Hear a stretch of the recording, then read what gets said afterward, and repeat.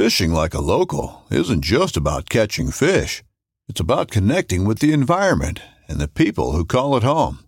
It's about hearing the stories and traditions that have been passed down for generations and sharing unforgettable moments with the people you meet along the way. Fishing like a local is having an experience that stays with you forever. And with Fishing Booker, you can experience it too, no matter where you are. Discover your next adventure on Fishing Booker. This upcoming concert season will be all about the boots, and Tecovas is your stop for the best in Western style. Tecovas has seasonal and limited edition offerings this spring and summer, including men's and women's boots, apparel, hats, bags, and more. All Tecovas boots are made by hand in a time-honored tradition with timeless styles that are always on trend. And Tecovas has first wear comfort with little to no break-in period. It's hard to find this level of comfort paired with this level of style.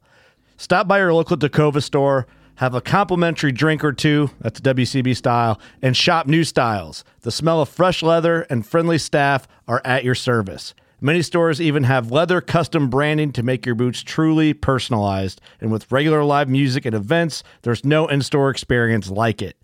If you can't make it into a store, just visit tecovas.com. That's TECOVAS.com. They offer free shipping on all boots, as well as free returns and exchanges, and ship right to your door. Go to tecovas.com and find your new favorite pair of boots today. Welcome back to the Paddle and Fin Podcast Network. We're brought to you by Pelican, built tough for all situations. Go to pelican.com. Yak Gadget, for all your fine kayak fishing accessory needs, go to yakgadget.com. Eastport Marina, on the beautiful shores of Dale Hollow Lake, for all your lodging, kayaking, and fishing needs, go to eastport.info. Now let's get this show started. Welcome back, everyone. Another episode of Feather and Fur. Your host, Brad Hurlbus, and we are going to stay on the predator hunting topic as we started last week, and we have a special guest, Chris Craner. We're going to bring him in right away. Welcome to the show, Chris. Thanks for inviting me, Brad. I'm real excited about this one. I think you're really going to be able to shed a lot of light on someone like me that has an interest in predator hunting, coyote hunting, and all that, but really doesn't know anything about it. So we'll just start how I always like to start, and just how did you get into hunting? Like, was it a family tradition? Did you kind of take it up on your own? As with most sportsmen that continue into the outdoor lifestyle, I was brought into it by my father, and pretty much strictly whitetail hunting is the way things started out for me, and spent a lot of time in a tree stand as a kid, with my dad, and looking for, at that time, this was in the mid 80s, the whitetail population in Michigan was kind of hit or miss. You either saw a lot of deer, you didn't. And it's not like it is today where you can go around some of these fields and see hundreds of deer. So sure. But that's where it all started. And I stayed into the whitetail deer side of things until I was about 16, 17. And I started looking into predator hunting, primarily coyotes, because we'd hear them when we were up at deer camp and stuff like that. And so we stopped by the local sporting goods store. I think it was Jay's Sporting Goods in Clare at the time. They only had the one store. And we picked up a couple of VHS tapes, and Randy Anderson happened to be one of them, and the other one was Ed Seary. And we watched their videos, and we're like, man, this predator hunting looks super easy. So we're going to jump into this and give it a shot. So we watched these videos over the course of the weekend a couple, 3 times. And when my brother and I got home from deer camp, we started doing a little more research. We bought a couple of collars, because honestly, internet really wasn't much of a thing. It wasn't really like Amazon is today. You really didn't order much online. And I think this was in the mid 90s. And so we started really jumping into ordering, getting some calls, picking up some land that we could hunt. And I ordered up a 223 bolt action Savage, and we headed out to this farmer's field. He had a little junk pile in the middle of the field, and we're like, all right, we'll give it a shot here. And it was literally just like the movies. 30 seconds in, we had this coyote just full on charge, 150 yards away. I center shoot it, and it drops right on the spot, just like they show in the videos. And it's like, holy moly, this predator hunting is super easy. You know, what is the problem here? You know, because we've heard other people struggling. And then all of a sudden it was another 12 sets before we called in another coyote. So then we started really experiencing what the predator hunting was all about. It's not that easy the first time around. And I know plenty of guys who it's taken 2, 3, 4 years before they've shot their first coyote. And to be honest, I was talking with my dad the other day, and you would think just out of a random circumstance he would call in or see a coyote while he's in the bow stand or something. He still has yet to kill a coyote. I've taken him out with me a couple of times at night. We've gotten really close to getting shots, but still haven't made it happen for him. So that's the beginning of my coyote hunting. And then after, I believe my brother and I did that for about 3 or 4 years, and my daytimes weren't as available anymore to get out hit the woods. So I kind of got out of the hunting. Until December 2016, Michigan passed a center fire at night law and allowed hunters to hunt with center fire rifles at night. So that made me really jump into it. Literally by January 2017, I had, a night snipe hunting light, mounted to my scope, and I just jumped right into the night game. Sure. And yeah, it was quite the wild transition, to be able to be out there at night and be able to see them from a long way away. And when we did get started with lights, we quickly realized that it was almost still just as hard as daylight hunting, because you're not seeing everything when you're using a light. So that very first year, I think between the three of us, there was two other buddies and I, we were hunting every week. I mean, we were nonstop. We were jumped right into it, full tilt. We would hear all the coyotes. We still were hearing them all the time, but we weren't seeing them. And I think we killed 3 coyotes that first year. And all right. And so it wasn't huge numbers by any means, but it still kept us in the game. I mean, we were all super excited. But then we started researching a little bit more about the night vision and the thermal side of things. And when we really started doing that was an eye opener. And so that next season, we all jumped into the night vision rifle scope and a thermal scanner. Sure. And we quickly found how much we were missing. We were probably calling in coyotes with lights, probably calling in lots of them, but we weren't seeing them. And with that thermal scanner, you can now see everything. So. And that's what I did this year. I went with a Wraith HD 2x16, and I picked up a AGM handheld thermal scanner. Yep. Because Wisconsin's kind of tricky. I don't know if you've ever hunted Wisconsin.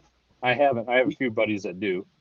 So we can't shine. We can use a light at a point of kill, but you can't scan with a light. Okay. All right. So now people say you can kind of flirt that law, but it really does say you are not allowed to scan with a light, and that includes an infrared light. You're not allowed to use any. You can't use night vision. You can at the point of kill to identify your target, but you already have to know an animal's there to identify. Okay. All right. Does that make sense? So you have to scan with thermal, but when you're ready to pull a trigger, you can then turn on your IR for your night vision. Exactly. Well, your IR can already be on. You just can't scan with it. So if it's just sitting there, I just leave mine on, sitting there on the tripod, and I'm scanning with my thermal. And I picked up an entry level AGM because at that point, all I need to do is detect a heat signature. I'll use the night vision to identify. Right. And because I'm new to this and it's not my first focus, but it's something I enjoy doing, I'm like, this is a good way to get into it. And everything was on sale for Christmas. And I think I was able to pick both of those units up with a better IR. I think I'm $700 into all of them. Yeah, that's pretty cheap. Especially when you look at what a decent thermal scope costs when you're $2,500 entry level for something decent, and then you're really getting to $5,000 if you want something really nice. Yeah. So this is a good way. It's expensive quick. Yeah, but you're right though. That thermal changes things. I'm seeing rabbits. I'm seeing raccoons. I'm seeing all this stuff that I had no idea was there. Can you detect mice with that one? Are you able to see mice? I have not, but I've only used it like 4 times. That's all I've been able to make it out since I've got it. So have I seen mice? Like, have there been mice in the field I was in? I don't know. Well, I'm not familiar with that thermal unit, but the thermal units I've been using, you'll see mice running through the field 100 yards out in front of you. Yeah, I mean, you're seeing stuff that you can't even see with your naked eyes. So it's pretty amazing technology. That's awesome. I don't think it's gonna. No, mine's too entry level. I don't want to do it at 100. That's for sure. I'll be happy to pick up a good. I'll be happy to pick up a coyote at 100. Gotcha. Yeah, that's what I hear with those. What I've heard from those lower end units. You know, the detection range is pretty short. I just placed an order to upgrade to the new Pulsar Helion XP50 Pro, and that's got like a 2,000 yard detection. And That's crazy. The clarity alone on that unit is super impressive. I was just down in Texas 3 or 4 weeks ago, and I was able to use that unit to spot hogs, and we were using it to look for coyotes too. And just clarity. I mean, you can just see forever with the thing. So it's pretty impressive. That's awesome. I did get to use mine. I shot a doe late season in the evening, and I knew right where the doe went, but I had it on me. I had it in my vehicle, so I went back, dropped the gun off. I already knew it was down. I watched it and I went back with it, and I was actually quite surprised how far away it picked it up laying on the ground. But it was a cold night in December, so I mean there wasn't much else for heat around, which helps, right? But yeah. It was pretty cool, like to see what that was able to do. I'm like, that's cool. Now I went and put the gun away because I don't know if you're allowed to use thermal to track a deer, but I already knew where it was. I just wanted to see what it was. I wasn't sure Wisconsin's law on that, so I'm like, well, if I don't have my gun on me, I mean, if I'm allowed to use a dog on a leash without my gun, I'm pretty sure a handheld thermal is not going to be a problem. It's, you know, so many states have so many different laws in regards to that. Like Michigan, they don't have a restriction on optics that you use when you're shooting a deer, or I haven't looked at the bear manual, but for deer, it could be, you can use a thermal rifle, you can use a night vision scope, but you can't turn on the IR because the IR would be your artificial light. Sure. So that's something that is in the manual, but thermal vision is not listed as an optic that you can't use. So this year, but the thing that you have to follow is obviously the timelines. Right. Because with thermal and even night vision, even if you don't have the IR, you're gathering more light that you may not with your traditional daytime optics or glass optics. Sure. So you have to follow Michigan's half hour after sunrise, half an hour before sunrise, half an hour after sunset are your legal shooting hours. And so you want to make sure you're following those. But other than that, yeah, you can use any optic that you want. I'm almost positive you can. I just didn't research it beforehand. I'm almost positive. Right. I know you can't. Again, hunting hours and all that. I don't ever remember seeing anything in our regulations about not being able to use a thermal optic. But we've got so many weird laws. I'm like, as long as I don't have the gun. Right. And I mean, we have about 2 wardens per county. I know both the ones in the county on a first name basis. They don't even like, I see them once in the beginning of the year. They're like, yep, you still have your conservation patrons. And then we talk dogs and bird dogs because they both bird hunt. And I'm like, yeah. So even if they saw me, the odds of me actually getting like in trouble probably wouldn't have had. But I don't want to be that guy where they're like, we thought you were legal. You know what I mean? No, and that's what I have. One of our COs here recently had an injury, so he's no longer in the field. But I've been working with him and knowing him for 12 years now, and super guy, and the other CO, also a great guy, but I don't spend as much time talking to him. So, but both of them know I'm an avid predator hunter, and if there's things going on in the county that they, like, hey, keep your ears open, type deal. And, and that's what I'm here for. I don't mind helping them out if they need a hand. Actually, I've been trying to talk them into getting some thermal units for themselves. They typically run some low budget thermal scanners, and Sure. You know, I've been trying to talk them into higher end things, not just from a poaching standpoint that they can see everything in a field real time, but I'm also talking search and rescue. Right. I mean, everything that comes along with a thermal scanner that it is super helpful. So, I mean, search and rescue is huge for that too. I mean, and like you said, I've always been helpful too. I mean, all the wardens in my area that I've had personal interactions with, they all have my phone number. They know I have a duck boat with a surface drive motor, and I've told all of them, like, if you guys need help, like if you need another boat in the water for a search and rescue thing, call me. If I'm Right. in town and not doing it, I'll come. Like I'm 100% like at that point in time, I guarantee you, no matter what I'm doing, I don't have anything better to do. oh Like, yeah, absolutely, yeah, absolutely. We had there was a 7-year-old, I think it was 7-year-old kid, went out to ride his bike with his dog, and the dog returned home, and the kid didn't.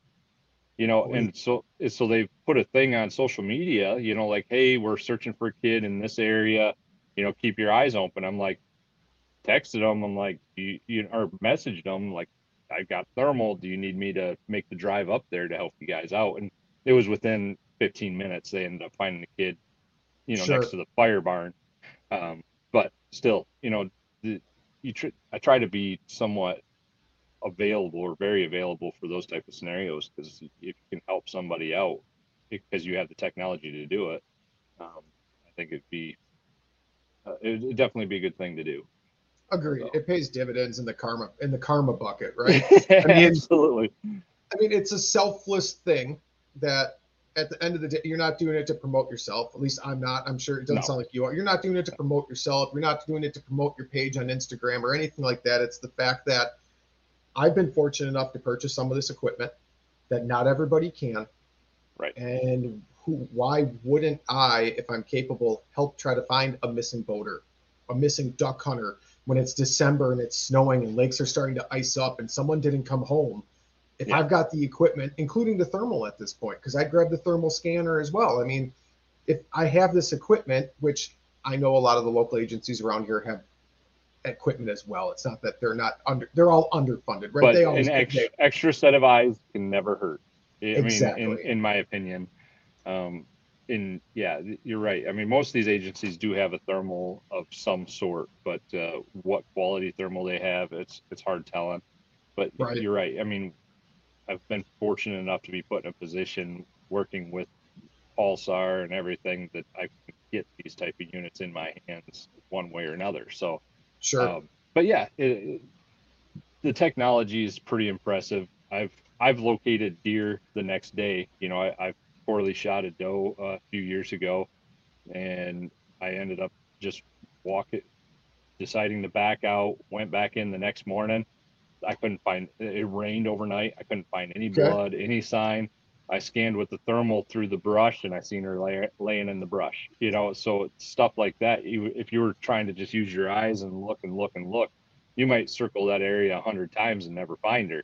But with that thermal, I was able to pick her up within 10 minutes, and the game was over. So that's awesome. I mean, that when using that quality, I mean, I've heard that too from like hog hunters that say hogs hold heat for a really long time as well. And I mean, how many times have someone like, I know I took a deer to a processor this year, which I had cut open and spread open. It was kind of warm out. It wasn't terribly warm, but he's like, dude, that thing was still hot. What did you do to it? I'm like, nothing, man. I gutted it within 10 minutes and I had the legs spread open. The only thing I didn't do was dump a bucket of ice in it. He goes, that thing was still hot to the touch. So really, like, yeah. Well, with that skin and that hair really holds in a lot of heat. So, I mean, usually if we're shooting deer in October, you know, we are dumping some bags of ice in it just to try to cool it down as best as we can. And I probably should have. My whole thought process was there, like, I'm taking it right to the processor. Only I got delayed helping someone else look for one of their deers. And then, because I was lucky enough, I shot my little buck at 30 seconds after opening light. I waited for the clock to basically turn. It was already there. Nice. By like 8 o'clock, I was out of the woods. And that's a nice hunt. Oh, yeah, it was perfect. It allowed me to get right back into duck hunting. I'm like, this is awesome. Everybody's still out, and I can go right back into ducks, grab the dog. And I'm like, oh, I'll be to the processor by 10. It'll be fine. He doesn't have anything lined up before me because it's a little guy that he just does like 20 or 30 deer a year. He's a friend of mine. He does really good work though. And I'm like, this is perfect. I'll drop it off to him. And then I didn't get there till like 8 o'clock at night. I'm like, this is not how this is supposed to go.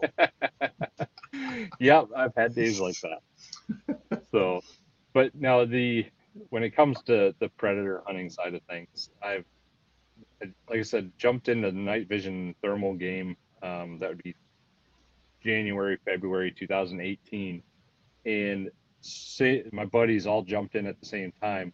We went from, as a trio, killing 3 coyotes that previous season approximately, to, I believe that next season I killed 15 and missed just as many. And Sure. my other buddies had similar experiences where they were seeing and killing a lot more coyotes. So just going from the lights to the thermal night vision game was a complete game changer. And then I think I did that for a year and a half, and then I jumped into all thermal. And All right. and that's one of the suggestions I make is, if you're going to jump into the thermal game, is use the night vision first, thermal night vision. So then you're understanding the thermal signature of a coyote and you can identify it with night vision. Sure. Because I have seen that, like, not personally, but YouTube, everything else, internet videos, like the internet research. And I have seen that it's a lot of people, and I'm sure I will as well, if I get time to actually focus on this a little more, struggle with identifying coyotes in night vision. Or not night vision, I'm sorry, in thermal. Yeah, and obviously the higher the end the thermal is, you can see the distinct differences. You can see it, get a little better image of the tail. That's typically what I'm looking for, is a shorter straight tail. A fox is going to come running in. It's going to have a longer tail, and it's going to be more straight off the bat. Okay. And then we've called in domestic dogs too, and so the last thing you want to do is shoot Fido. Right. Right. So what you're looking for there is usually a curl in the tail of some sort, or their tail will be up in the air, or their tail will be wagging. A number of things, because I've had dogs come running into the collar, and then they go about chasing deer, and I can see that tail wagging, or I can see that slight curl in the tail, so I can tell immediately that it's domestic. And that was one thing, and that was actually one of the videos I watched of someone showing like coyote behavior versus dog behavior, and they were very specific about looking at the tail. And the videos they showed, a lot of times coyotes had their tails down when coming into a collar. Yep. Whereas a lot of the domestic dogs were straight out or straight up or wagging, like you said. They said to use that as help for as one of the tools to help identify your target in thermal. Yes. Yeah. That would be bad news. And thankfully, to my knowledge, in Michigan, we don't have too many. I have not heard of any issues of domestic dogs being shot. We do have an issue over north of Grand Rapids right now, where somebody's going around shooting deer. Now, we don't know who it is, what it is. The DNR is investigating it, but I think so far they're up to like 30 deer that they've found over the last month that have been shot. Wow. Yeah, so that's the next problem. You would think if that's someone hunting with predators with thermal, to make that mistake 30 times almost. Yeah, there's zero, like when you're out there with thermal, there is zero mistaking a deer with a coyote. I mean, a deer is so much more distinct. Their thermal signature's hotter. Their ears are very obvious when you're out in the field. So there's no mistake. It's somebody out there just joy killing. And that's all it comes down to. And unfortunately, they haven't caught them yet, but the book will hopefully be thrown when they do. Hopefully. So you're using thermal, obviously. We already talked about this. You're using high quality thermal as well. Are you using a handheld thermal, or are you scanning with your gun? I'm using a handheld thermal, and then I jump over to my thermal rifle scope when a target's spotted. Pulsar just released the Thermion 2 XP50 Pro, which is very detailed thermal scope with the laser rangefinder built in. Oh, So nice. I just ordered that. Let's hope, fingers crossed, that comes in at the middle of this month, because I sold my old thermal scope so I could make this transition into the new one. So I've been without a hunting rig for about 2 weeks now.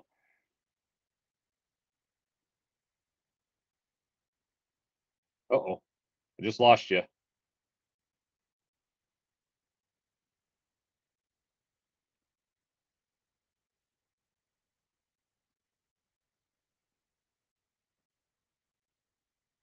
Hopefully Brad makes it back.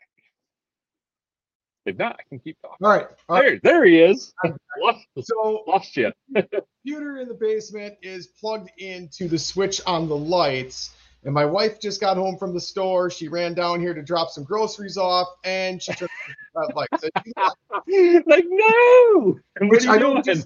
I don't disconnect from the internet, but my docking station has my microphone. It has my camera. It's got all that good stuff in it. So yeah, I know now. Like I'm quick enough. Like okay, I'm lost. I got to log out quick, wait for everything to turn back on, and jump right back in the studio. That was impressively quick. I was expecting it to take a little longer. So as soon as I realized I was done, I'm like, all right, I got to log out because thankfully I don't lose internet connection because I'm on Wi-Fi and a laptop. So, but if I lost internet, it would not be as quick as that. That's for right. sure. No, so as I was saying, I just got the new thermal scanner ordered up and the new thermal rifle scope ordered up. So hopefully by the middle of this month, I'll have a new rig ready to rock. But no, then you just get into the next thing is just calling predators. Sure. Coyotes are pretty simple creatures, I guess you could say. First off, you can't call coyotes if they aren't there. So scouting and knowing that they're there is gonna be key number one.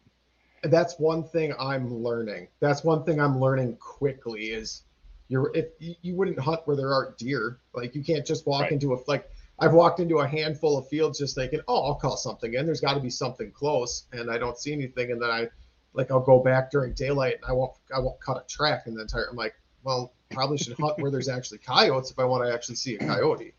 Yeah, it's weird. So like one particular section this year, we've taken 9 coyotes out of it, and then the next section north, I've only gotten 2.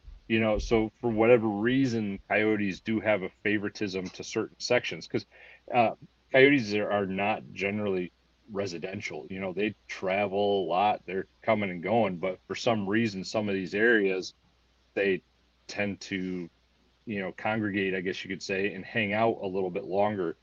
And then they just habit. You think it's habitat reasons? Like I think it's got to be habitat. Probably a little bit of food source too. Sure. But they just seem to really gather in these areas.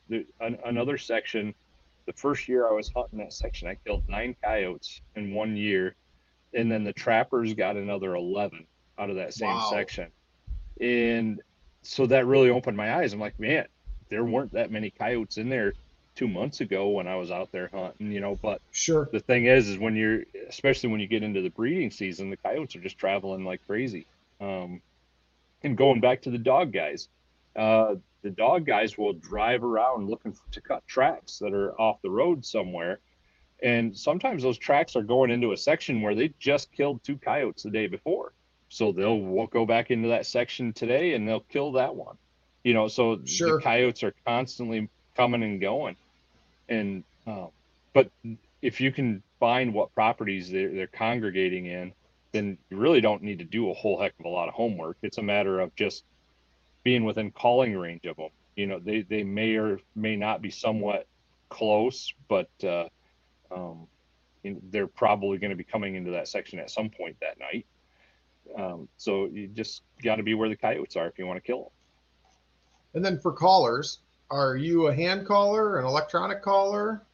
I primarily use electronics just because I find it just easy and I get a ton of variation with, I've got 450 sounds on my Icotec Outlaw that just, I can, if a coyote is talking back to me, I can mimic it with one of those other vocalizations that I have in that caller, and I can entice it to come out, whether it is with vocalizations or with food.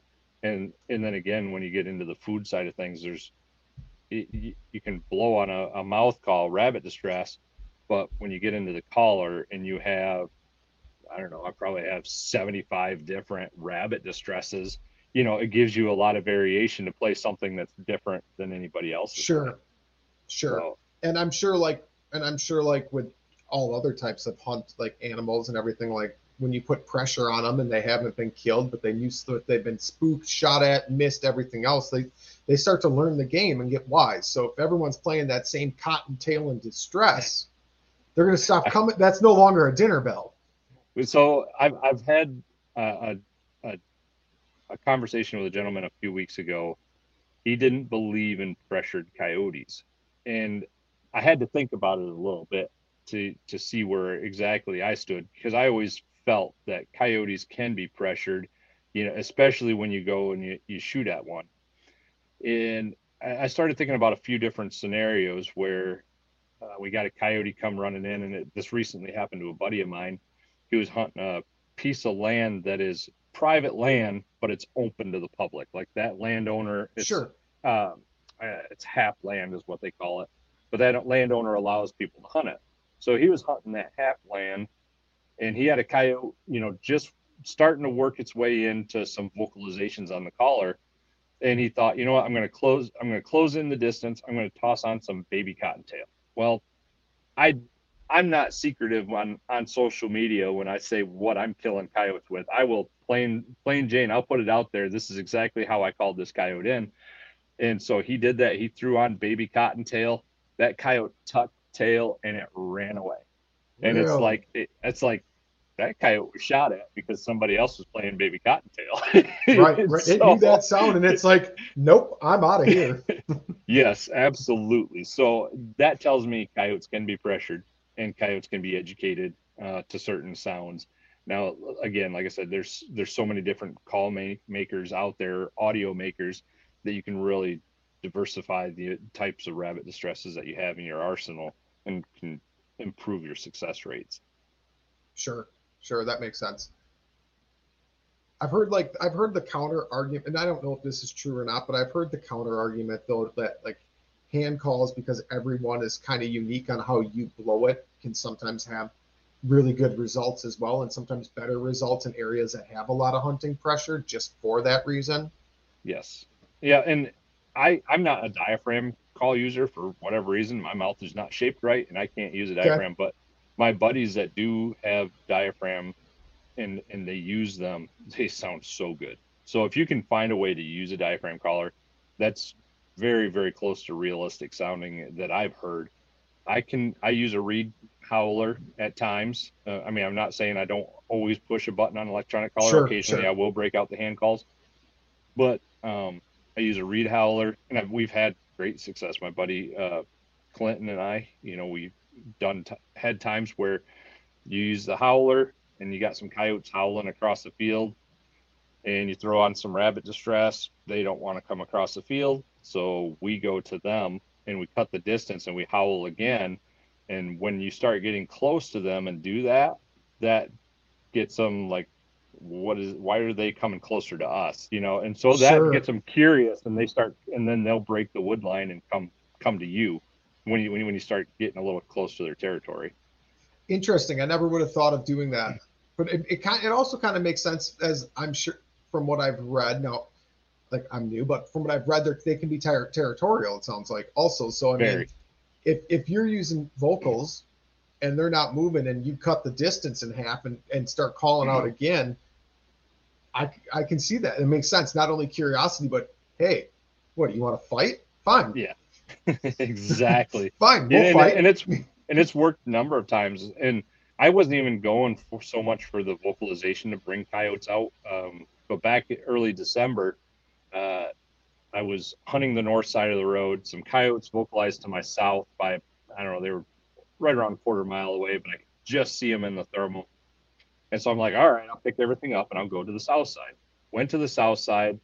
I started out with some vocalizations on the south side, And now they're about a half a mile to my east. I'm like, you dirty buggers. And they crossed to the north side of the road. So, I mean, I had permission for almost this entire mile. So I hopped in the truck, drove all the way over to where I heard them, parked in that farmer's field, and walked behind his barn. I let out a vocalization again, and boom, this time I can see them. They're like 500 yards, 600 yards away from me. And I threw the kitchen sink at them, and they didn't want to move. I'm like, what in the world is going on? I was able to get them to the edge. There was an alfalfa field and corn stubble field. I got them to the edge of the two fields, and they just sat down. And they're probably about 350, 400 yards away at this point. Okay. And so I just started going through. I'm like, man, what time of year is it? Well, it's getting close to breeding season. So I decided as my last ditch resort to toss out some breeding sounds, and that brought them in on a string.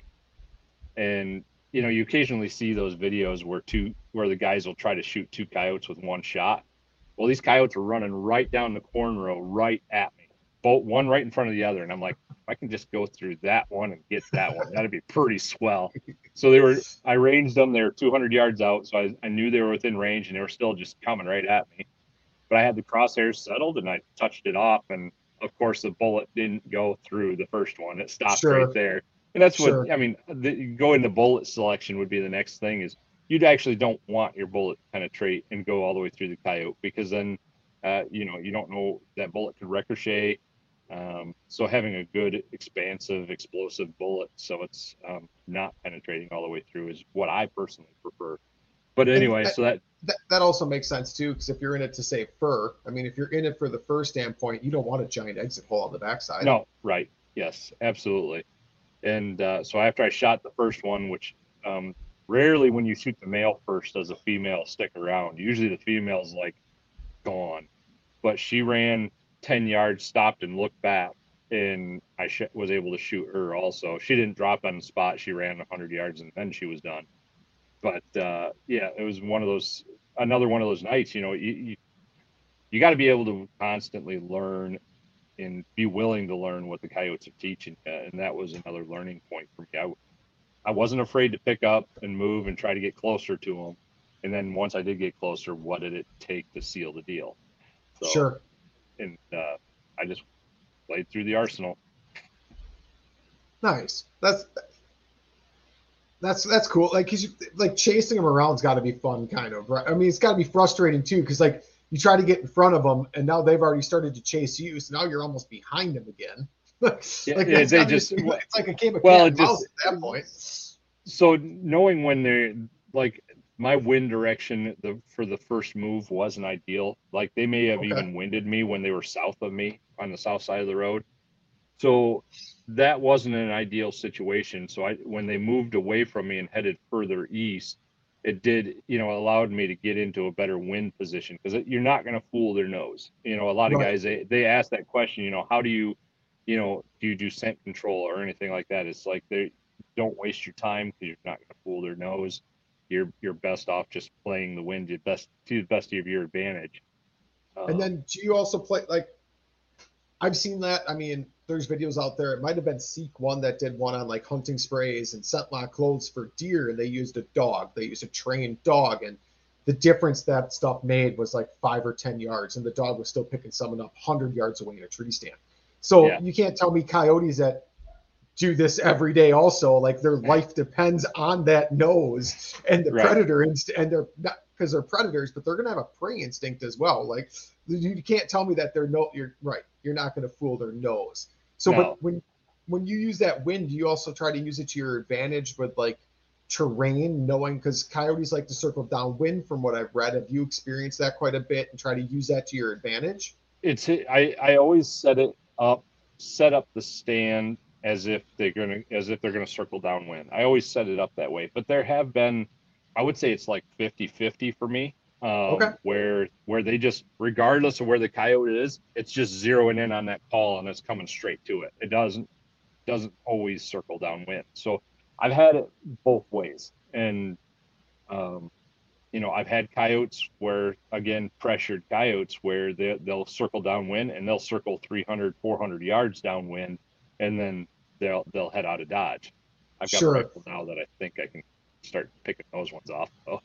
So But the other thing is that I haven't mentioned yet, as a beginner hunter, if you're hunting at night, the biggest thing you want to prevent is a silhouette. Other than that, you can stand anywhere out in a wide open field. I don't stand in fence rows. I don't stand near any trees out in the field unless there's a bright moon that I'm dealing with.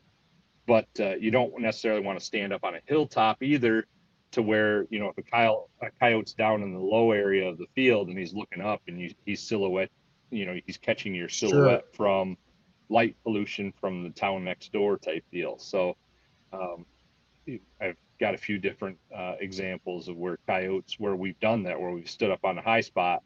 We were already zeroed in on this coyote, but it's kind of funny when you can see them go like this and they look right up at you, and you're like, yep, better shoot them now or you're not going to get a shot at all. So that's something I never would have thought of, as being silhouetted at night, but that makes sense. So, I mean, especially off light pollution, but that's got to even, like, on a full moon, it's got to be even more of an issue. I mean, yeah. And when your body is casting a shadow on the ground, that's a problem. And when you can, you walk that collar out, I'm usually only walking the collar 30 to 50 yards out. I don't need to go too far. But when you're walking that collar out and you can look back at your buddy and you can still see him plain as day, the coyote's going to see you from a long way away. So you got to try to use some sort of terrain or backdrop as some cover in those type of scenarios. But yeah, as a general rule though, wide open field and keep your eye open. I scan 360 degrees from the moment you leave the truck. You need to start scanning, because I've killed coyotes 75 yards from the truck and never turned on the collar. So they're comfortable at night. They use the cover of darkness as their shield, and they just go anywhere, wherever it's comfortable to them. So they don't have that fear. And I've had it where I pull into a field and I scan, there's a coyote there. He still stands there thinking that he's not seen. It allows me to pull all my stuff out. And let's face it, you can never be completely quiet when you're pulling that stuff out. Right. But the fact that the coyote doesn't run and it's just standing there, almost curious, like, hey, what's this guy doing? Exactly. So, we've over the years gotten a handful of coyotes that way. Nice. So at night, I know I mentioned this quickly, but tripods seem to be the way to go, which I'm assuming you're going to agree with that. Yes. I when I first started, I started with a monopod, and I always carried I got these little Primos tripod chairs, so they're relatively lightweight and relatively comfortable. But what I quickly found out is, if a coyote comes in from behind you, you can't move fast enough to get turned around. And I've quickly learned that having that 360 degrees of motion all the way around you is huge. And having a tripod allows you to do that. Not to mention a much more stable platform than your monopod would be also. Right. When I said that I missed a lot of coyotes that second year, it's because I was using a really cheap tripod, I think, for the second half of the year. First half of the year, I was using a monopod, and to get steady for those 100, 150 yard shots, it was very, very difficult for me. And I mean, you toss adrenaline into the mix, right. And excitement, it's, there's times where I could swear, especially when I was using night vision, man, I swear I had the crosshairs on that coyote. And that's, recording, the onboard recording of some of these units can sometimes be a godsend and a curse at the same time. Well, I found out that I was, when I was missing, it's because the crosshairs need to be on target before you squeeze that trigger. So. Sure. Kind of need to slow down. I mean, I've only called in one coyote. I didn't get a shot. This was like the first year I ever did this. I didn't even have a light. I was just hunting full moon over a frozen lake, and I could see extremely well. Yes. And I'm like, that's a coyote. And I made the bonehead move of like taking my head off the scope and trying to see it with my eye. Like somehow my eyes are going to gather more light than the scope I was using. And I never picked it back up again. Oh no. I'm like, when I called in a coyote, I'm like, that's exactly what I wanted to do. Like, I was using that frozen lake, the full moon. I'm like, and there was snow on the ground. I'm like, for me right now with my setup, that was the best case scenario. Like, it was as bright as it could possibly ever be. And I made that bonehead move, and I'm kind of like, well, after I'm like, I was kind of disappointed, but I'm like, I called in a coyote, and I'm like, it's been a kind of warm winter, and that thing was like 150 yards away. I'm like, I don't know if I'd have walked out on that lake right now, anyways. Like, You might have just stayed there. That's probably a good thing, because I'd have been so excited, walked out there, and that's when I've never fallen in ice fishing, knock on wood, but that's probably when I would have felt Yeah. right there. Yep, I haven't fallen through either. I used to do some ice fishing years ago, but yeah, there's just something different about coyote hunting and being able to do it at night. It's been a passion I've greatly enjoyed over the last 5 years, since the law. Do you still hunt daylight? Do you do any daytime I hunts do. anymore? So the only time I day hunt is during bobcat season. So Okay. Our bobcat season, you can only shoot bobcats during the day, or during legal shooting hours. So in last year, I made 3 trips north, called in a bobcat every trip, and called in a pair of coyotes every trip. And my boss, actually, he does some bobcat hunting with me, and he got a bobcat that first trip. I missed a bobcat on the second and third trip. And Ouch. yeah, that was painful. And then on the third trip, I killed 1 out of 2 coyotes. The other trips, we just never got shots at the coyotes, but we were seeing them. And then you fast forward into this year, and we made 3 trips and never called in a bobcat and never called in a freaking coyote. So Wow. This year was a completely game changer. You know, it was frustrating as heck to make all these trips north and not see any animals, but it's hunting. You know, you still never know when it's going to happen or if it's going to happen. I know guys who have taken out several bobcats, and year after year, you know, some years they go right out and they get one the first day, and then the next year they may not get one at all. They struggle all season. They're out there, but they're struggling. So that's the name of the game. When you're daytime hunting, are you still using a tripod? I do still use a tripod now, but I have also noticed the restrictions of, if I am daytime hunting, I'm typically tucked into some brush and some cover. And one thing the tripod does, and I'm sitting down, so the tripod does restrict how much you can swivel to shoot. If a coyote comes in behind you, it's not picking it up off the monopod and swing around behind you type deal. So it does restrict you a little bit, but I still do use it. All right, and I use it for deer hunting too. Okay. Yeah, I just wasn't sure if you found during the day, if it was better off not using the tripod, because I guess just from my research and everything else, at that point, I'm looking for cover. I'm looking to hide because everybody can see everybody at that point. So my thought process is I'm already sitting on the ground or sitting on a low profile chair. And in the first time I tried to use my tripod during the day, I'm like, if anything came to my right, because I'm a left-handed shooter, I'm like, I got to set this up like goose hunting at this point and be like at a 45 to where I think they might come from, because I can swing farther left being right-handed, but I'm very limited going to my right.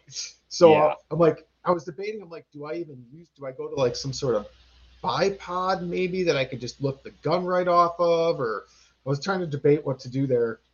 That something like that would be nice, because then you just quickly pick it up and you slide it over in a different position if you can do it quietly enough. If you see a coyote coming, the first coyote I shot during daylight, I did have a bipod on my rifle, and it was good. It was solid. You know, they're steady, but the tripod, as a general rule, I do prefer them. And if I did more daytime hunting, I probably would switch over to a bipod system. Sure. But I've got 2 young kids. I got a 6-year-old and a 4-year-old. So the cool thing about the nighttime hunting is I can tuck them in and I can head out hunting and not feel guilty about leaving the family. So that makes sense. During the day, it's a little bit harder. Whether it be they're getting home from school or, just even on the weekend, try to stay home and hang out with kids, and then go out at night, hang out with buddies. So that makes sense. it's way better than going to the bar, right? Oh yeah. Oh yeah. I mean, I don't know many wives that would disagree with that statement. Right. I mean, So, you're not out getting in trouble. no, absolutely not. No, I mean, we've had some good times in the field. I've got a handful of good buddies around the area. It's almost, if I had to compare it really to much of anything, I'd almost compare it to, an ice fishing or a goose hunting, duck hunting scenario, because you're standing out in the field, you're shooting the shit, you're having a good time, and um, and it's just the time spent in the field with buddies. It's just a good time. It's not like you have to sit there like in your deer woods. You got to be Right. quiet. I mean, obviously we're not talking super loud for coyotes because they got great ears, but we can at least communicate. Talk about our week and stuff like that, and it's just a great time. And you're not, how long do you typically run a stand for before you pick up and move? So I'm usually 20 to 25 minutes, and I'm moving to the next spot. I don't like wasting a lot of time. If a coyote's somewhat close, he should be there pretty quick.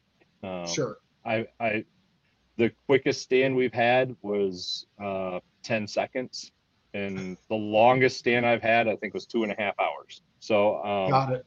you just have, I use a lot of my gut feeling. If I'm not feeling this stand, I mean, okay, maybe there is a coyote there if I would just be patient, but sometimes Sure. patience runs thin. And it's like, man, I'm just not feeling the spot. Then I'll pack up and I'll go ahead and move. But as a general rule, I shoot for the 20-25 minute mark, and then I head out of Dodge. But Got it. the And then how the far are other you, depending on terrain, I'm sure it changes, but how far on average do you move? Mile, 3, 5? usually about a mile. Okay. I anticipate that the caller is calling anything within half a mile of my caller Sure. should be hearing it, and so I feel good with that half-mile radius, and then go a mile down the road, and then I'm calling a different section.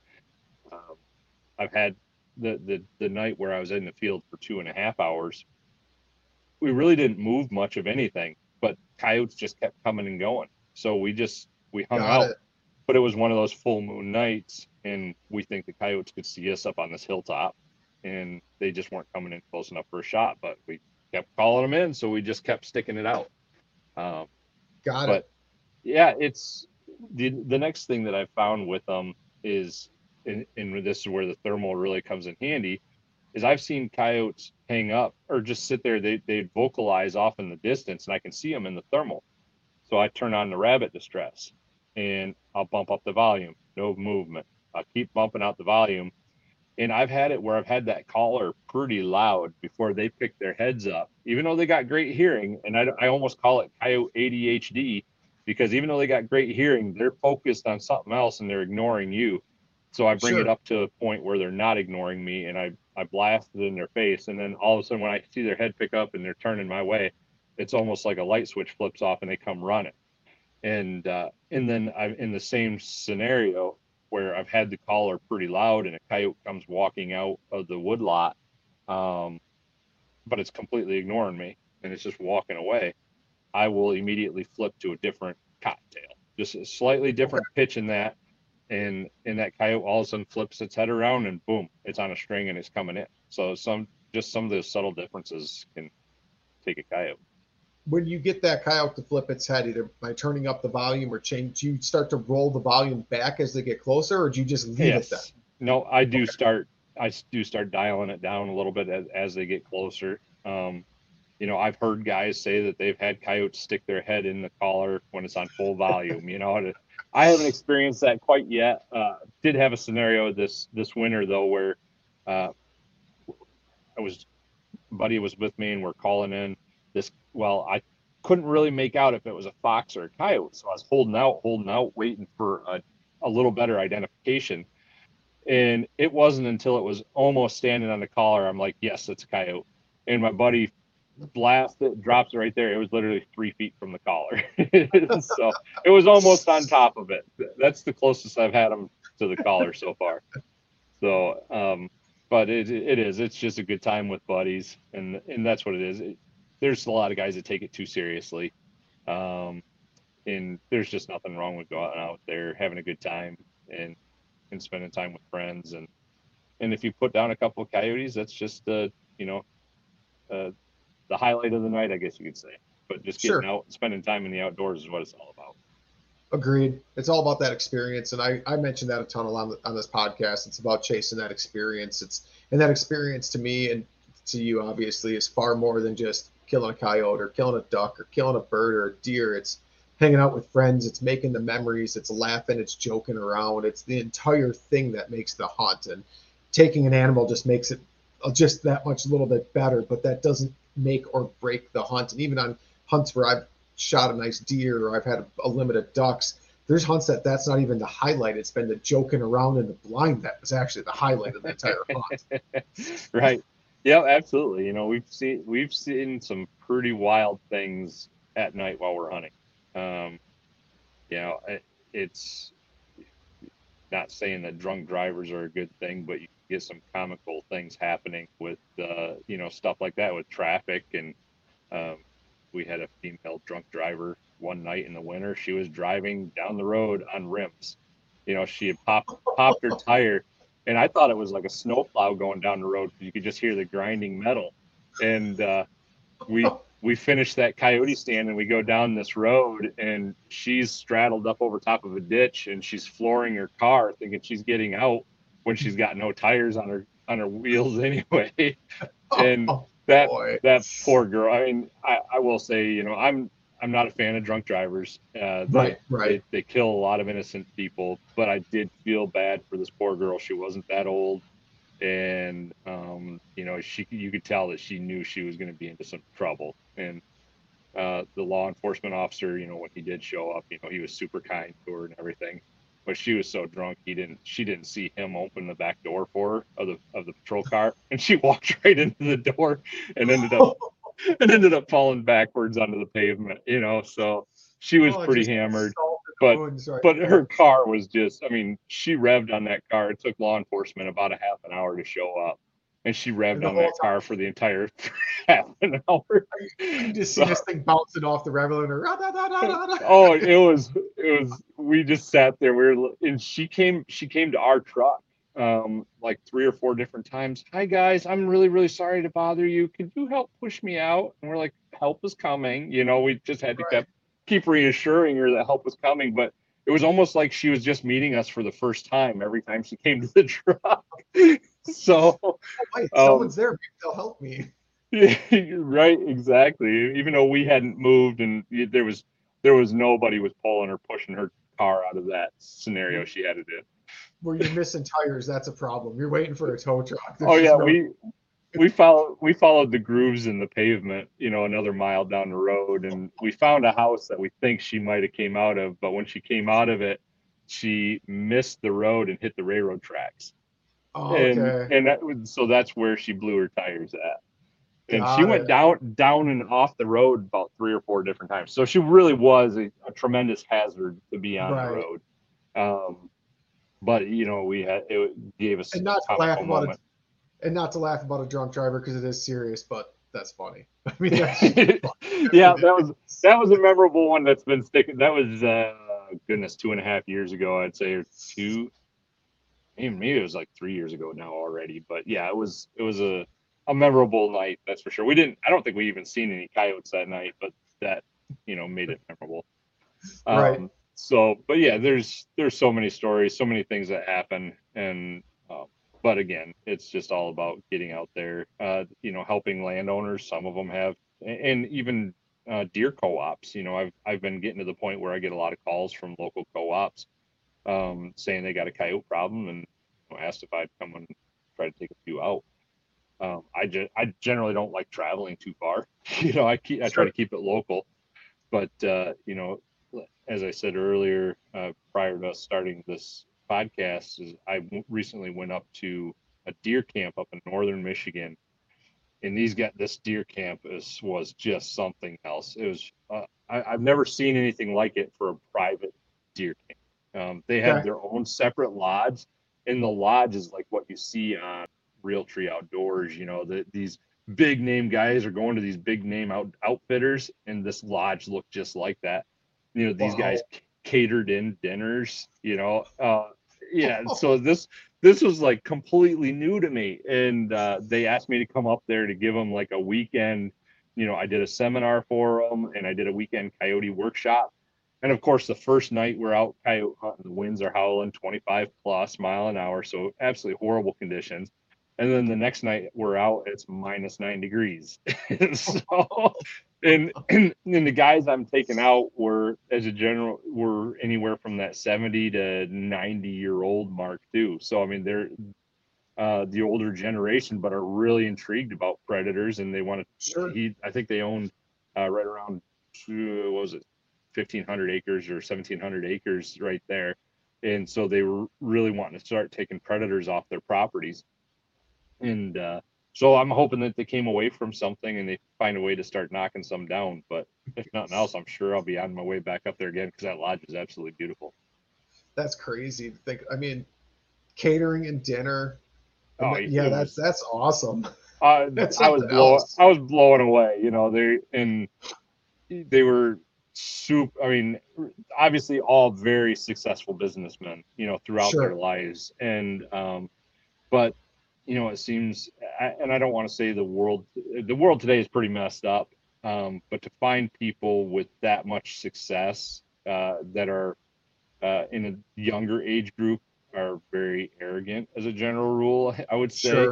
And these guys didn't have that about them at all. I mean, these guys were super amazing. You know, a very enjoyable trip with them, and I don't know how memorable it was for them, but it was very memorable for me because I've never been in that type of atmosphere with so much, I guess, big success. I mean, I don't know how much money these guys had, but it's way more than I've got. So but 1,700 acres, that's not a small chunk of land. And that was just owned by you know, one guy. You know, these other guys are all guys that are a part of other hunt clubs on, you know, other areas of the state, you know, and the one guy is part of a 22,000 acre hunt club. You know, so that's crazy. Yeah, so are those popular? So are hunt clubs like that popular in Michigan then? Yeah, usually most of them that I'm aware of are smaller hunt clubs, and it's more like a group of 6 buddies. You know, they created this little hunt club, and you know, that's what I'm more familiar with is the smaller hunt clubs. But this was definitely something else. They had like these little cabins all the way around the lodge. And if the weather was bad, you never had to leave a cabin to get to the lodge. They had underground tunnels going from every cabin to the lodge. It's like, this is awesome. Yeah. Wow. Do they also lead to the heated stands out back too? Wouldn't that be something else? Well, they did have. I will say every stand was heated too because they had a couple. They had a couple carcasses out there that they were hunting over during the afternoon, and so they had propane heaters, propane tanks on the outside that they had to turn on the propane, and then they go up into the stand and kick on the heater, and they don't struggle too much when they're out in the woods. So that's awesome. But yeah, so awesome. It's things like that, you know. It's I've never really turned this whole predator hunting thing into a business or anything like that. It's just always, I enjoy getting out with guys, showing them the ropes, showing them what I know, and these guys, you know, it was the same thing. You know, I just enjoyed the weekend up there with them. It was memorable for me, and hopefully they learned something. And it would be great if I start getting news that they knocked a coyote down. Sure. It's cool that you gave them a little workshop, and that's really cool. I mean, like. I really like the mentorship side of this and what I do. I take a lot of new hunters, and that's not just younger hunters. I take older ones out too, like bird hunting and things along those lines. So to hear you doing that, like, that's like right up my alley. I really like that part. I enjoy that. Like, I don't get paid to do it. I do it on my own free time and everything else. And even if you got paid, that doesn't matter. It's the fact that you're teaching someone else a completely new aspect of what you enjoy and another way to get outside and get in the outdoors.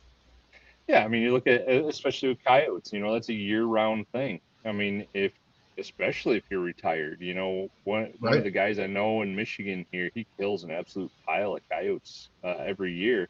But he's retired, you know, so he's out a handful of times every week. So, Sure. Sure. and with that, and you know, he spends a lot of time, and obviously he's knows a lot of people and has a lot of property to jump around to, so he's not over hunting property. But you know, he killed like 157 coyotes last year in Michigan, which is, you know, That's a lot. dang good number. Yeah, I mean, I think I'm around 30 to 40, you know, a year. Sure. And that's kind of where I've been for the last 3 or 4 years. I don't kill huge numbers. I go out and have a good time. I'm not pushing myself crazy hard because I don't feel I need to. I Right. just go out when I feel like I need to spend some time in the field. So. Right. Go out, catch up with some buddies, do a 30-minute stand. If it doesn't pan out, you're joking the whole way back to the truck to the next spot. Then you get serious for another 20, 30 minutes and keep going throughout the night. Yeah, absolutely. That's what it's all about. Actually, so we just did a benefit hunt Friday night, where it was a local school. They did a little fundraiser, and they another buddy of mine, he auctioned off a coyote hunt with thermal optics and stuff like that. Okay. And that hunt ended up bringing $1,100 for the auction. So that was a phenomenal amount. And we took those hunters out Friday night, and they each got, the one got a shot at a coyote and missed, and then everybody else kept unloading on it. You know, lots of lead at that coyote, but it was never touched. It got away unscathed. But then the next set, we call it a double and get them both. And Nice. And then we seen another coyote and a red fox that just didn't want to commit to the stand. So it's stuff like that, you know. If you can just give a weekend away, a weekend now and then for a benefit hunt like that, that's helping a local school or a local charity.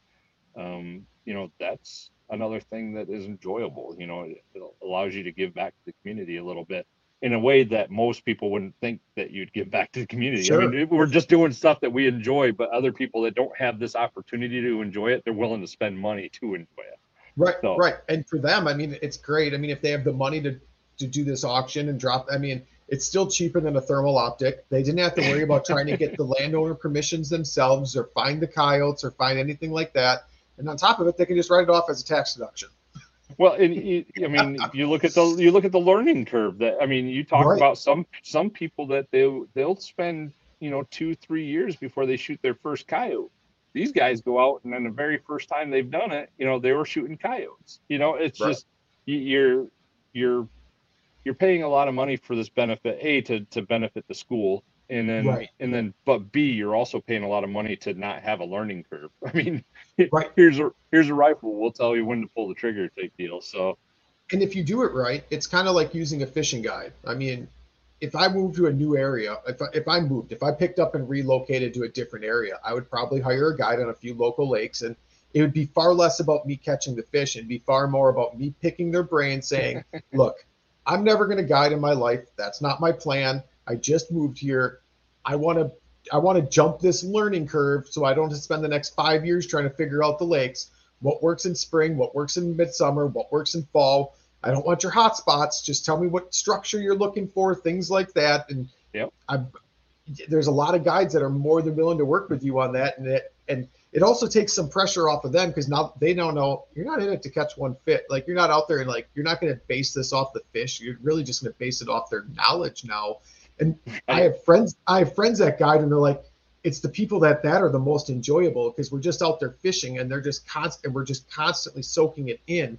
And even if they don't catch a fish, for them, this was a huge success. Right. So for that benefit hunt, if those guys now want to go out and like, hey, let's start taking up some coyote hunting, they just jump the curve way ahead of me, even because they know now they at least went out with experienced people and have a general idea of what to do.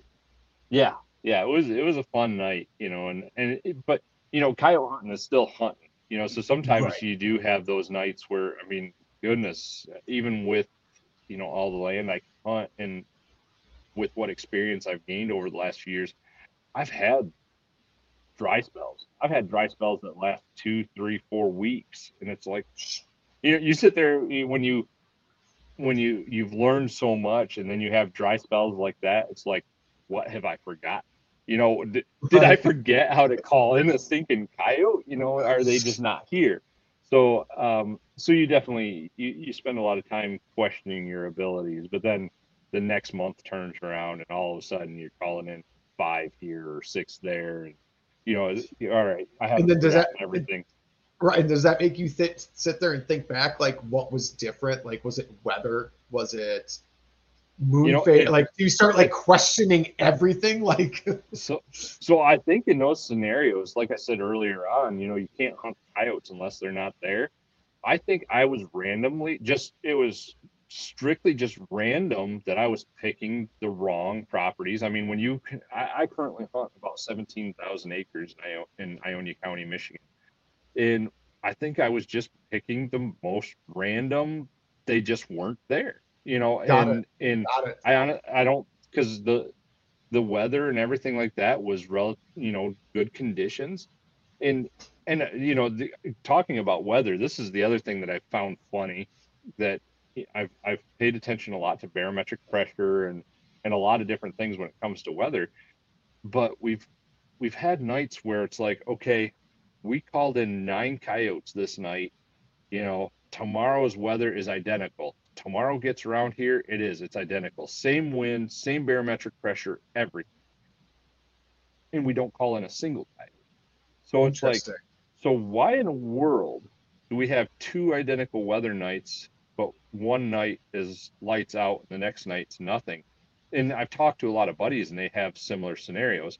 And it's kind of funny with social media and everything now is you can see, I have so many different people I follow on Facebook and Instagram that you can almost see that when it's going to be a good night, it's not just one person killing, it's everybody's killing them. And then because I know there's every single night there's somebody out coyote hunting unless the weather's absolutely horrible. And it's funny to watch those nights. All of a sudden, social media will blow up. 1 down. Oh, just got a double. Oh, got this. All of a sudden social media is blowing up. Well, coyotes are moving. So it's I rarely have the energy at that point of the night to go, okay, I got to grab my gear and go. But I was just going to say, when your phone starts to blow up and you see that, are you like, jump in the truck, time to roll? If I had a little more ambition and energy, yes, I would. I've got to start doing more of that, because it is funny, because you sit there. We just had a tournament this last weekend. I don't do much tournament hunting anymore, but I had some buddies in it. Friday night, like everybody in the tournament was knocking over coyotes. And then Saturday night, some weather moved in, and Saturday night things just died right down, and not near as many were taken. So but the weather did make a completely different change. But as again, Friday night, lots of coyotes hitting the dirt. Saturday night, not so many. So weather plays a tremendous role in one success, one night to the next. Interesting. But I guess it makes sense. I mean, if the weather turns crappy and they just had a good, if the night before was good and they were able to get out and feed, and then the next night is crap, if their bellies are full, why are they going to move? Like, hunker down and just wait it out. Yeah, and this is the other funny thing that I've found is a lot of guys like to. I personally have found completely the opposite. Is just before a storm system moves in, like the night before, get out and coyote hunt. They'll be on the move. I see deer on the move, but I don't see coyotes on the move. I rarely kill coyotes. I think we're starting to get to a timeline. My buddies and I, we've been starting to timeline that before a front system moves through or bad weather moves in, we're right around that 26 to 28 hours beforehand. You would be good, but when you get to that 24 hours beforehand, it's no good. So we're starting to hone in on that hot spot before a system moves in, but it's not the day before like it is generally with deer. Sure. Interesting. When you get that many, when you have multiple people in the field and you all take it that seriously and you're tracking stuff like that, that's impressive, because you're going to learn so much, because you have multiple people doing it, different experiences blending. And like when you start tracking weather than that's a lot of data points and data sets to really start to put a pattern together. and we don't do as good as like taking down notes and everything. It's all Sure. mental notes. I know some guys that are they if they kill a coyote, they're writing. I tried doing that, and I'm horrible at record keeping. But they write down every kill. What date, what time, barometric pressure, wind, location, whole 9 yards. And I tried doing that for about a month. That's as long as I lasted. And then it just as quickly as I think about doing it, it slips my mind and is no longer high priority. But no, there's so much to it, but ultimately, when it comes down to it, coyotes are pretty simple animals. You start out with I generally start out with a lone howl. But there's also times where I'll start right out with a rabbit distress, and if I'm starting with a lone howl and they vocalize back, it at least gives me a generalized direction of where they might be coming from. Sure. It allows me to pay attention more closely to that area. So yeah, there's so much about coyotes, and everybody's going to develop their own calling technique. And over the years, I've developed my own, but I've learned a lot from buddies also, and other predator callers in the state, and we just have a good time doing it. That's awesome. It's cool that night hunting was able to give you the time, like with having a family, to get out and do it. I mean, that it's just another way to experience the outdoors, and like you just jumped full into it, and all the things you're seeing and doing and all that other stuff. I mean, it's pretty cool to think about, like that you can balance that you can use this as a way to still get outdoors, but balance your family life and work life really well with it. Yeah, and it's completely taken over pretty much, like I said earlier. You got to kind of pick and choose where your main hobbies are going to be. My deer hunting is next to non-existent anymore. Sure. If my freezer gets a little empty, I'll go out and I'll shoot a doe or two, because those are very plentiful, and put some meat in the freezer. And other than that, I'm jumping right back into coyotes. Sure. That's where my passion lies. Try to keep on who shot something where you have a fresh gut pile, and do you use that to your advantage? Like, do you hunt over gut piles or anything like that, or do you just still focus on? Okay.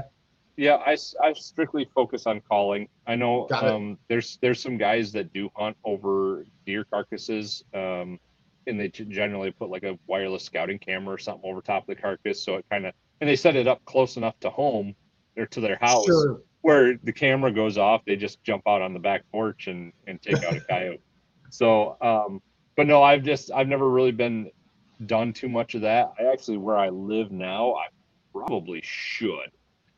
Because the guys that run dogs around me, I've got this little 2-acre swale right behind my house, and they've kicked out one coyote the other day, and they followed 2 other coyotes through there like a month ago.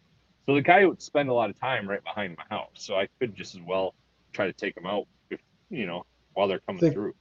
Do you think they know, like, you're an accomplished predator hunter, so they're just trying to stay close to you, thinking you'll just drive right by them?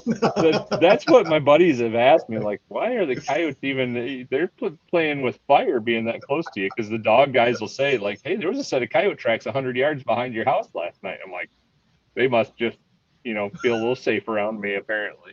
Or they've heard about my shooting. So, no, it's... I've been using a 223 for the last several years, but I did just upgrade to a 243 this year. So it does give me a little more range now. I don't feel like my 223. I struggled if they were over 250 yards. It dropped off too quick. But with the 243 now, I know I can aim for the top of their back, and it's going to fall in and knock them over at 300 now. Sure. So, having a good rifle, and ultimately it really doesn't, I've killed a lot of coyotes with 223. A lot of guys think that 223 isn't sufficient, but, it's a great cartridge, but I've told guys, whatever you're most comfortable with. I mean, you put the bullet in the coyote's shoulder, and, you make sure you have a rifle that can penetrate the coyote's shoulder, but, whatever you're comfortable and be the most accurate with is what you should. Makes sense. And that's a whole nother debate. Like you can get in that debate with deer hunting and everything else, like caliber and all that. So I mean, as long as you're using something that's ethical, because even though they're predator huntings and people want to remove them all, like there's that whole philosophy, whatever. I don't even want to get into that either. You still got to be an ethical hunter. Oh yeah, absolutely. And that I'll go into that spiel too, because we're on social media. It gives these Humane Society and PETA and all. Hunters are their own worst enemy, and they're giving these organizations so much firepower to use against us, whether it be distasteful photos, distasteful videos. There's just no place for it on social media. If you want to keep it on your phone and show it to your local buddies, so be it. But PETA is grabbing a hold of those videos. Tournaments. They're going after predator hunting tournaments because they've got videos of these predators just getting tossed around and stuff. Right. And so as hunters, we do need to be better about our social media image. And if you're going to be on there, use some common sense and some thoughts and not be distasteful. I agree. I mean, when I take pictures of animals I've harvested, I try to make them look tasteful. I try to hide blood when I can. Like a deer, I make sure like the tongue isn't hanging out and it's not big bloody nose bubbles and all this stuff. Like I try to always think about this picture of like, you're never going to please the anti-hunters no matter what. But what about the people that are on the fence? Whereas if this picture's tasteful, it's not going to bother them. But if it's distasteful, now you created another person against hunting. That's how I've always tried to look at my pictures. Yep. And that's what if you look at my social media accounts, I do a lot of nighttime photography, and that's what it's kind of where I've separated myself from the crowd is with my nighttime photography. But I've, trying to set those up for good, tasteful photos takes some time. When I'm out with my buddies, we're usually eating up an entire coyote stand just so we can take photos at sure. It usually takes us about 45 minutes to an hour to do a photo set. So it's just not something that happens overnight, but or happens real easily. But that's what we enjoy doing. Right, to get those good quality pictures that are tasteful and like show like because people try, like at least when I do photography, I'm not great at it. I've got a decent camera. It's just something I don't focus a lot on. It's another hobby I wish I had more time for. But you're trying to tell a story through your photo. So, I mean, that's another thing I kind of try to keep in the back of my head. Like this is a story in a single picture. Right.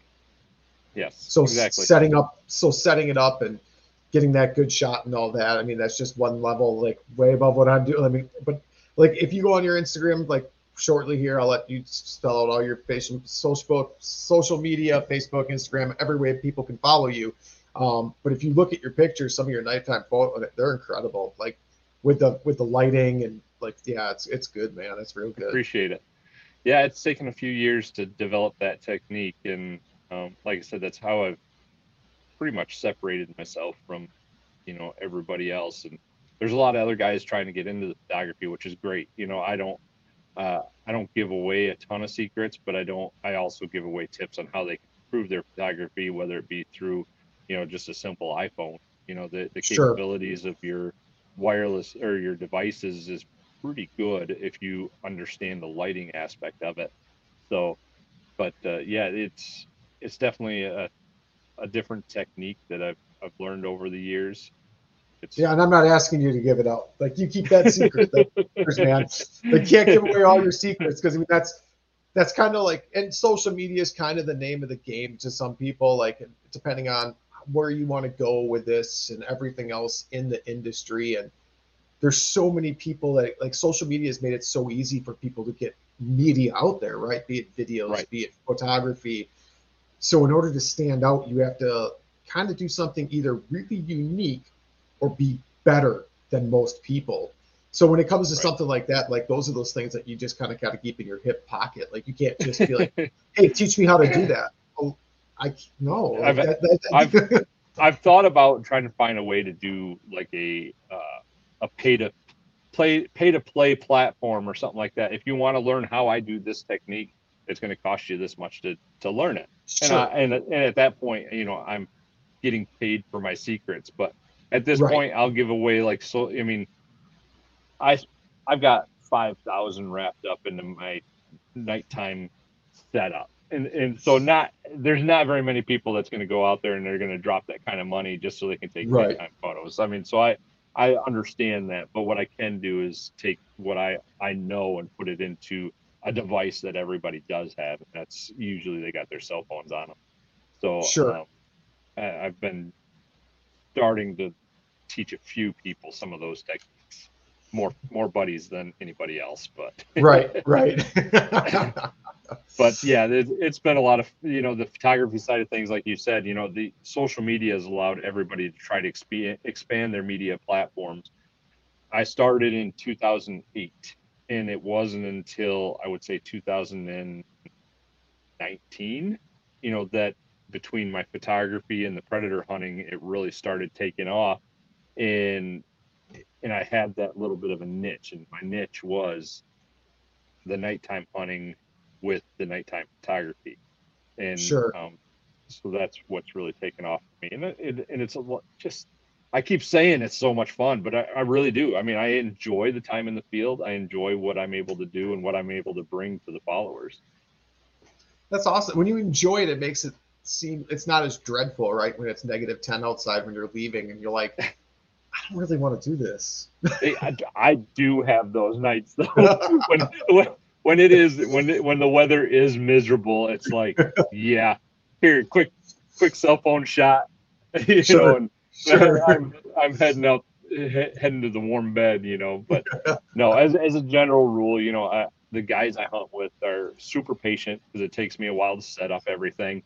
But they also understand the end result is usually something that's, you know, everybody can be proud of and share on their platforms. Sure. So That's awesome.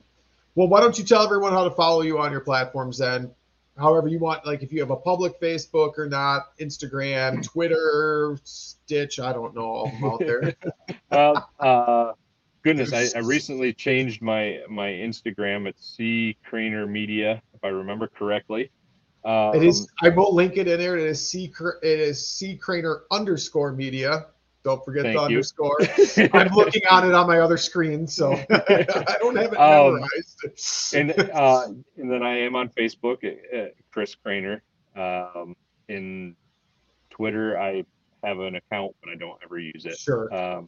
And then I've got some pages. I got Dusk to Dawn Outdoors, which is a group of guys I do most of my predator hunting with. Great Outdoor Pursuits is the outdoor page I started back in 2008, where I was trying to do everything in the outdoors and be very broad, and that just didn't pan out the way I was wanting it to, but it's still there, and it's still an active page. So people can follow me there. All right. I really appreciate you coming on. Like you gave a ton of knowledge, like especially for someone like me that's really, really green in all this. Like you explained a lot of things in a way that I could understand. So I'm sure the listeners are going to take away the same. Like this was kind of like a Predator 101, and I loved it. That's what we've been doing some seminars lately, and that's what we've been asked for, you know, some Predator 101 seminars, and those have been taken off huge. So, but I do appreciate you inviting me on your show and talking with your listeners. And to my listeners, thank you all for listening again. As I've said every time, like if you wouldn't listen, I wouldn't do this, because why would I? I mean, I do this for you guys. And shoot me a message if there's any content you specifically want to hear. I'll try to do my best to try to get a guest on that can play to that. And until next time, everyone, keep chasing that experience. Thanks for tuning in to another killer episode here on Paddle and Fin. Be sure to drop a 5-star rating, a thumbs up, or smash that subscribe button on any platform you're listening in on. Be sure to check us out on Waypoint TV, waypointtv.com. Make sure you sign up for the Fantasy Kayak Fishing League at paddleandfin.com/fantasy. You could support this show through Patreon, patreon.com/paddleandfin. Don't forget to check out the website, paddleandfin.com. Catch us on YouTube. If you got a question, comment, or want to see a future guest on the show, be sure to email us at paddleandfin@gmail.com. Shout out to our show supporters, Yak Gadget. You can check out all the fine kayak accessories at yakgadget.com. Pelican Professional. For all your cases, coolers, and lighting needs, go to pelican.com. Rocktown Adventures, your Midwest premier paddle sports destination. Go to rocktownadventures.com. Eastport Marina, the beautiful destination on Dale Hollow Lake. If you're looking for lodging, kayaks, kayak accessories, or anything fishing related on the beautiful Dale Hollow Lake, go to eastport.info. And Jigmasters Jigs. When in doubt, get the jig out. Go to jigmasters.com and fill your tackle boxes today.